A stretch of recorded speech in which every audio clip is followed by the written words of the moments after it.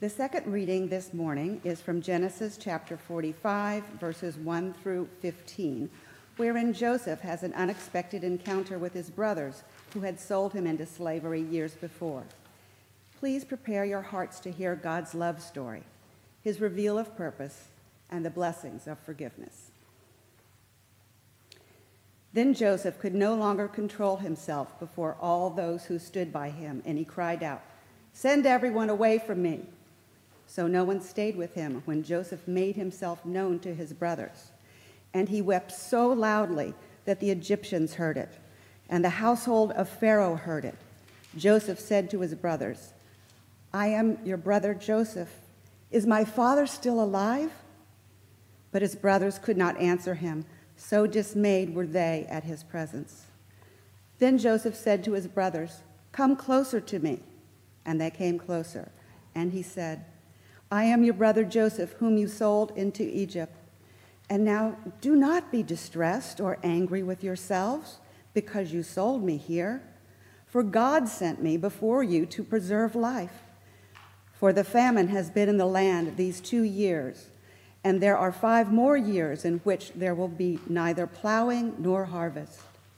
God sent me before you to preserve you for a remnant on earth, and to keep alive for you many survivors. So it was not you who sent me, but God. He has made me a father to Pharaoh and lord of all his house and ruler over all the land of Egypt.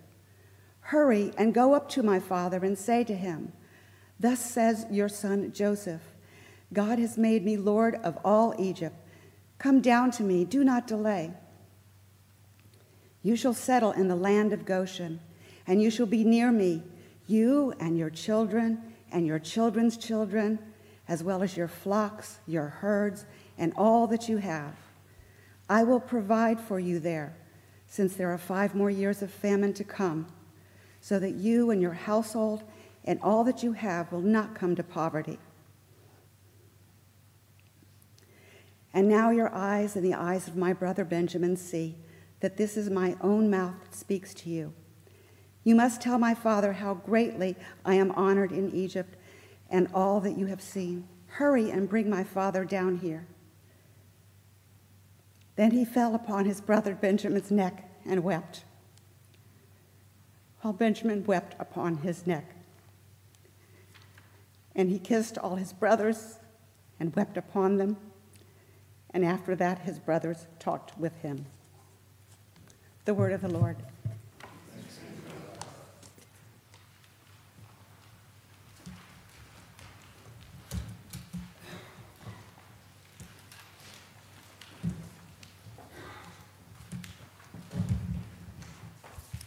Thank you, Lyle. Please pray with me.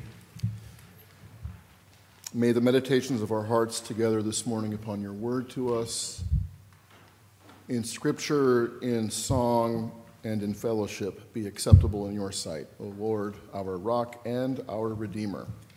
Amen.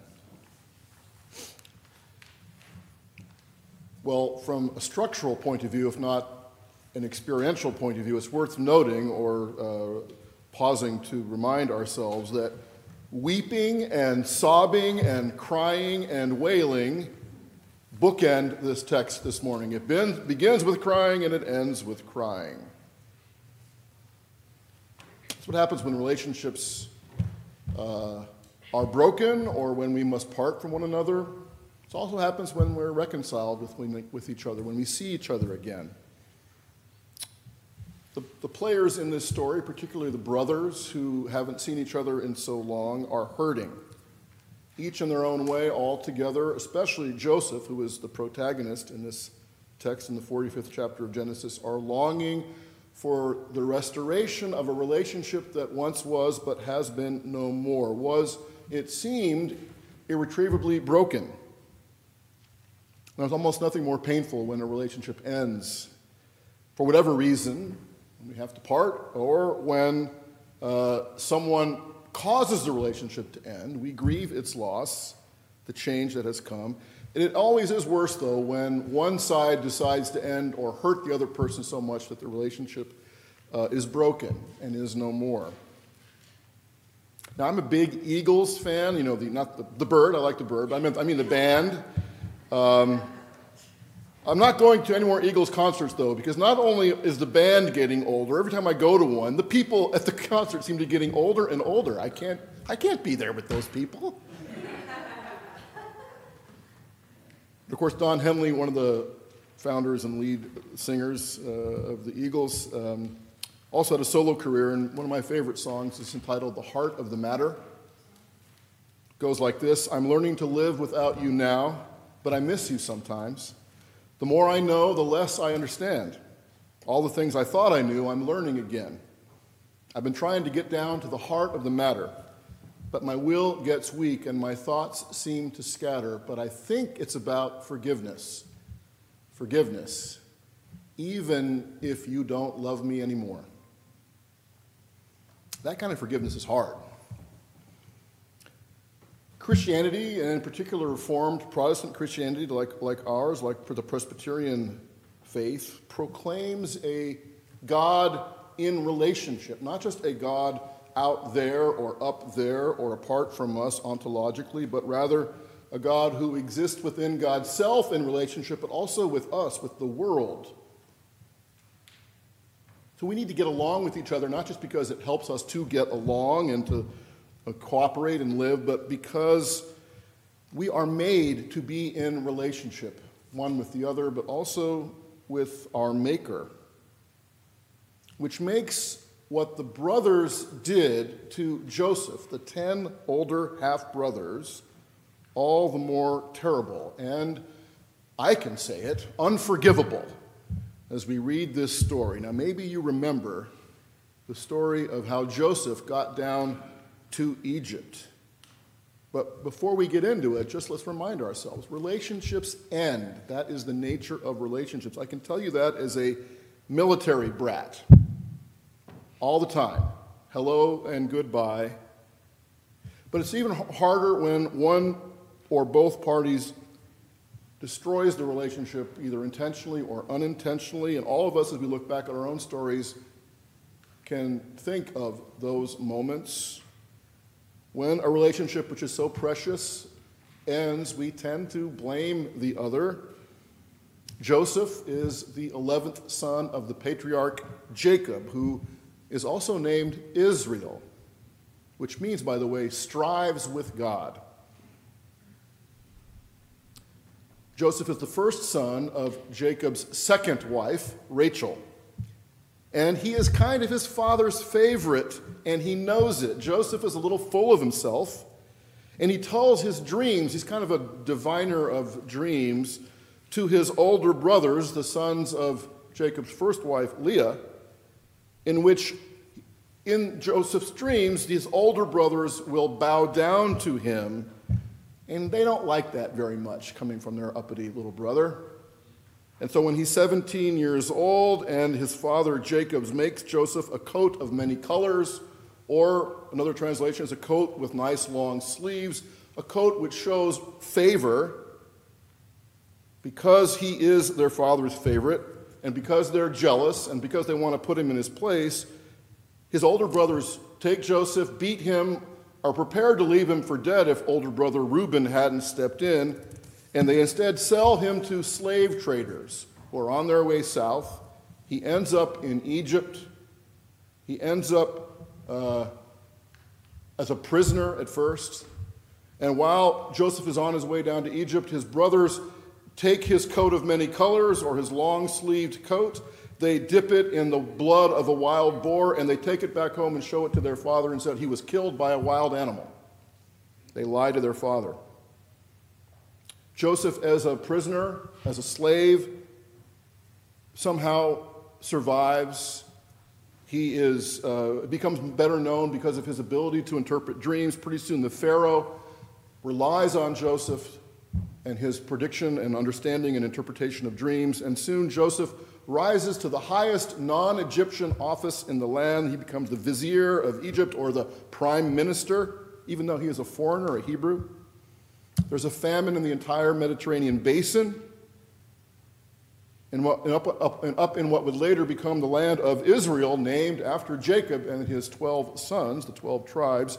Jacob hears that Pharaoh's right-hand man down in Egypt, some guy named Joe, has been able to manage their food supply in some ingenious way, and they're the only country, the only area that has any food. So Jacob sends his now 11 remaining sons, because a younger son, Benjamin, is also with them now, down to Egypt to buy food. And that is where we have this encounter in our text this morning in Genesis 45, where Joseph can't control his emotions anymore. He knows who his brothers are. They don't know who he is. And he makes the big reveal to them in this text today, the climax of this Joseph cycle in the book of Genesis. And he wept so loudly, the Genesis writer tells us, that the Egyptians heard it. The whole household of Pharaoh heard Joseph crying. And while he was sobbing, Joseph says to his brothers, "I am Joseph. Is my father still alive?" But his brothers can't answer them. They are so dumbfounded. They are so stunned. They are so terrified because the chickens might be ready to come home to roost right about now. What will this incredibly important, powerful man, their little brother from so long ago, do to them now that he has them in his power? Now that he can get revenge. When Joseph sees all his older half-brothers, those whom he grew up with, and especially when he sets eyes on his full brother, his little brother Benjamin, Joseph makes it clear to them. He breaks that awkward silence and reassures them by saying, "I am your brother Joseph. You know, the one you were so jealous of, you tried to kill and sold to slave traders." But then an even bigger reveal comes. "And now don't be distressed. Don't be afraid. Don't worry. Don't even be angry with yourselves anymore because you sold me into slavery in Egypt." He keeps reminding them what they did, which is good. He says, "Forgive yourself. It's as important as me forgiving you." Why would Joseph do such a thing? It doesn't make sense. It is counterintuitive, really, because if anybody has a right to be extremely angry, it's Joseph. And it is the perfect opportunity for Joseph, in all of his power and in his advantageous position now, to even the scales, which is a story, a repeated human story over and over again, starting on the playground. Nearly every day around the world, you could have two 10-year-olds, 4th or 5th graders, getting into it during recess. Somebody says, "He did this to me, so I did that to him," and then it starts devolving and spiraling downward from there. When they get back to class, Billy trips Joey, and after lunch, Joey breaks Billy's pencil on purpose. And when nobody is looking, Billy writes on Joey's desk, and later Joey steals Billy's folder. After school, Billy and his friends face Joey and his friends out in the schoolyard. They call each other's names, somebody gets hurt, and time after time, we see this repeated again and again, and there's no telling where these conflicts ever end. The eternal struggle is always to even the scales, to get the last word in, the last hit in. In a book aptly entitled, "He Hit Me First," the author Steve Mullen says, "We have all experienced this sort of escalating pettiness and desire to get even, and we readily admit that it is silly. But I would suggest to you that we can remove the names Billy and Joey and insert the words husband and wife, or partner and partner, and the story is the same. Or we could insert the names of two rival high schools." It's true, I still hate University High School, still do. Or two rival companies, or the Hatfields and the McCoys, or the Republicans and Democrats, or pro-life and pro-choice, or Israel and Palestine, Ukrainian and Russian, American and almost any Arab nation you pick to want to name. Conflict at any level is conflict, and it is human nature to want to get even, get the last word in, even the scales. But unfortunately, that is not only self-perpetuating, but devolving and disintegrating and destructive. But what Joseph does here today is break that cycle. He decides not to do what he can do, or even what he should do, not to do what he has every right to do, not to retaliate, not to get even, not to let his older brothers know how much they hurt him, not to let them hurt a little in return, but to forgive them. It's almost like a death to let go of the desire to get even, to say what you have to say. And when we do that, we have to trust that there's something on the other side of that death. In a sermon written in a Georgia jail that he preached just after the bus protest in Montgomery, Alabama, Dr. Martin Luther King Jr. said this about forgiveness and loving your enemies. Of course, King said, loving your enemies and forgiving them is not practical. Life is a matter of getting even, of hitting back, of dog eat dog. My friends, we have followed the so-called practical way for too long. It has led us inexorably to deeper confusion and chaos and sadness. Time is cluttered with the wreckage of communities which surrendered to hatred and violence. For the salvation of our nation and the salvation of humankind, we must follow another way, he said. This does not mean that we abandon our righteous efforts. With every ounce of our energy, we must continue to rid this nation of the incubus of segregation, but we shall not in the process relinquish our privilege and our obligation to love. While abhorring segregation, we shall love the segregationist. While hating racism, we shall love the racist. This is the only way to create the beloved community. Those are still hard words to hear 50 years later. Prevailing wisdom is that hurt and reconciliation can only happen in succession when a wrong is made right and the scales are evened. When you get a chance to tell your story, to say all the ways that you've suffered, when they apologize enough or sincerely enough, when they don't roll their eyes when they're apologizing to you. That ever happen? When we have the chance for some kind of revenge, but it is a long wait to get what we really need. And the intense drama and emotions in this story today show us that it's impossible really to even the scale so that we find some kind of peace, some kind of contentment. When there's so much water under the bridge, there's so many tangled relationships and interactions and stories to untangle. What we see in the story today from Genesis is that there are consequences when relationships are broken, consequences we can't manage or control. We also know that there is assurance that comes from forgiveness that we can build the rest of our lives on. Joseph says, I forgive you, forgive yourselves, and now go get my father and bring him here. We act on this assurance that we get in being forgiven.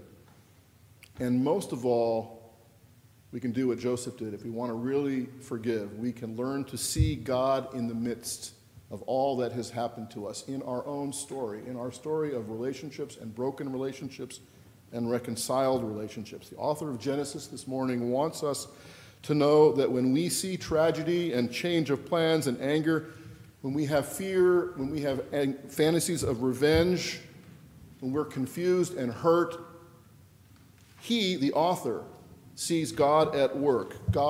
He sees God preserving life even when we can't see it. They say that success is the best revenge, but Joseph decided to not take that route. Instead, he realized, after probably living out fantasies of revenge for years and years against his brothers, that a display of power and strength and wealth just would not be enough to heal. And that healing, that restoration and reconciliation of his relationship with his brothers is what he really, really wanted.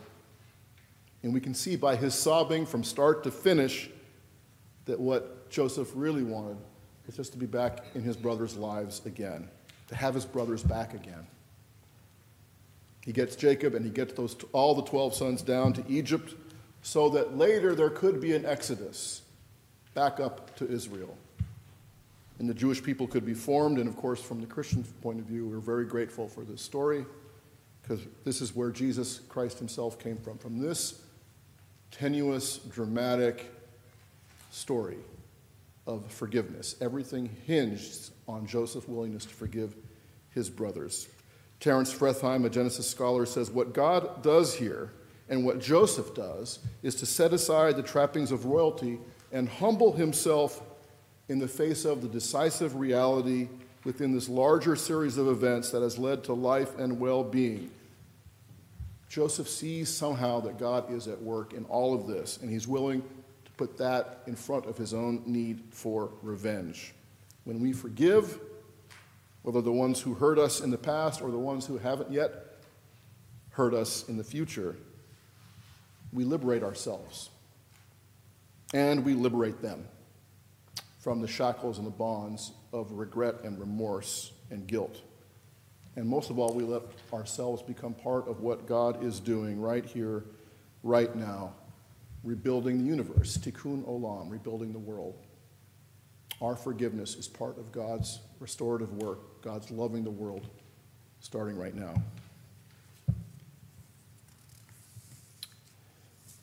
Our bulletin today is begun with a quote from N.T. Wright, the famous New Testament scholar. Listen to what he says about forgiveness. Forgiveness is not a moral rule that comes with sanctions attached.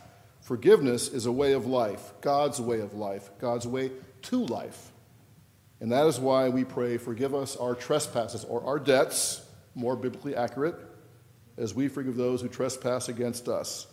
This is not a bargain we make with God. It is a fact of human life, N.T. Wright says. Not to forgive is to shut down a faculty in the innermost person, which happens to be the same faculty that can receive God's forgiveness. It also happens to be the same faculty that can experience real joy and real grief. In other words, to be really alive. Love bears all things, believes all things, hopes all things, and love endures all things. Amen.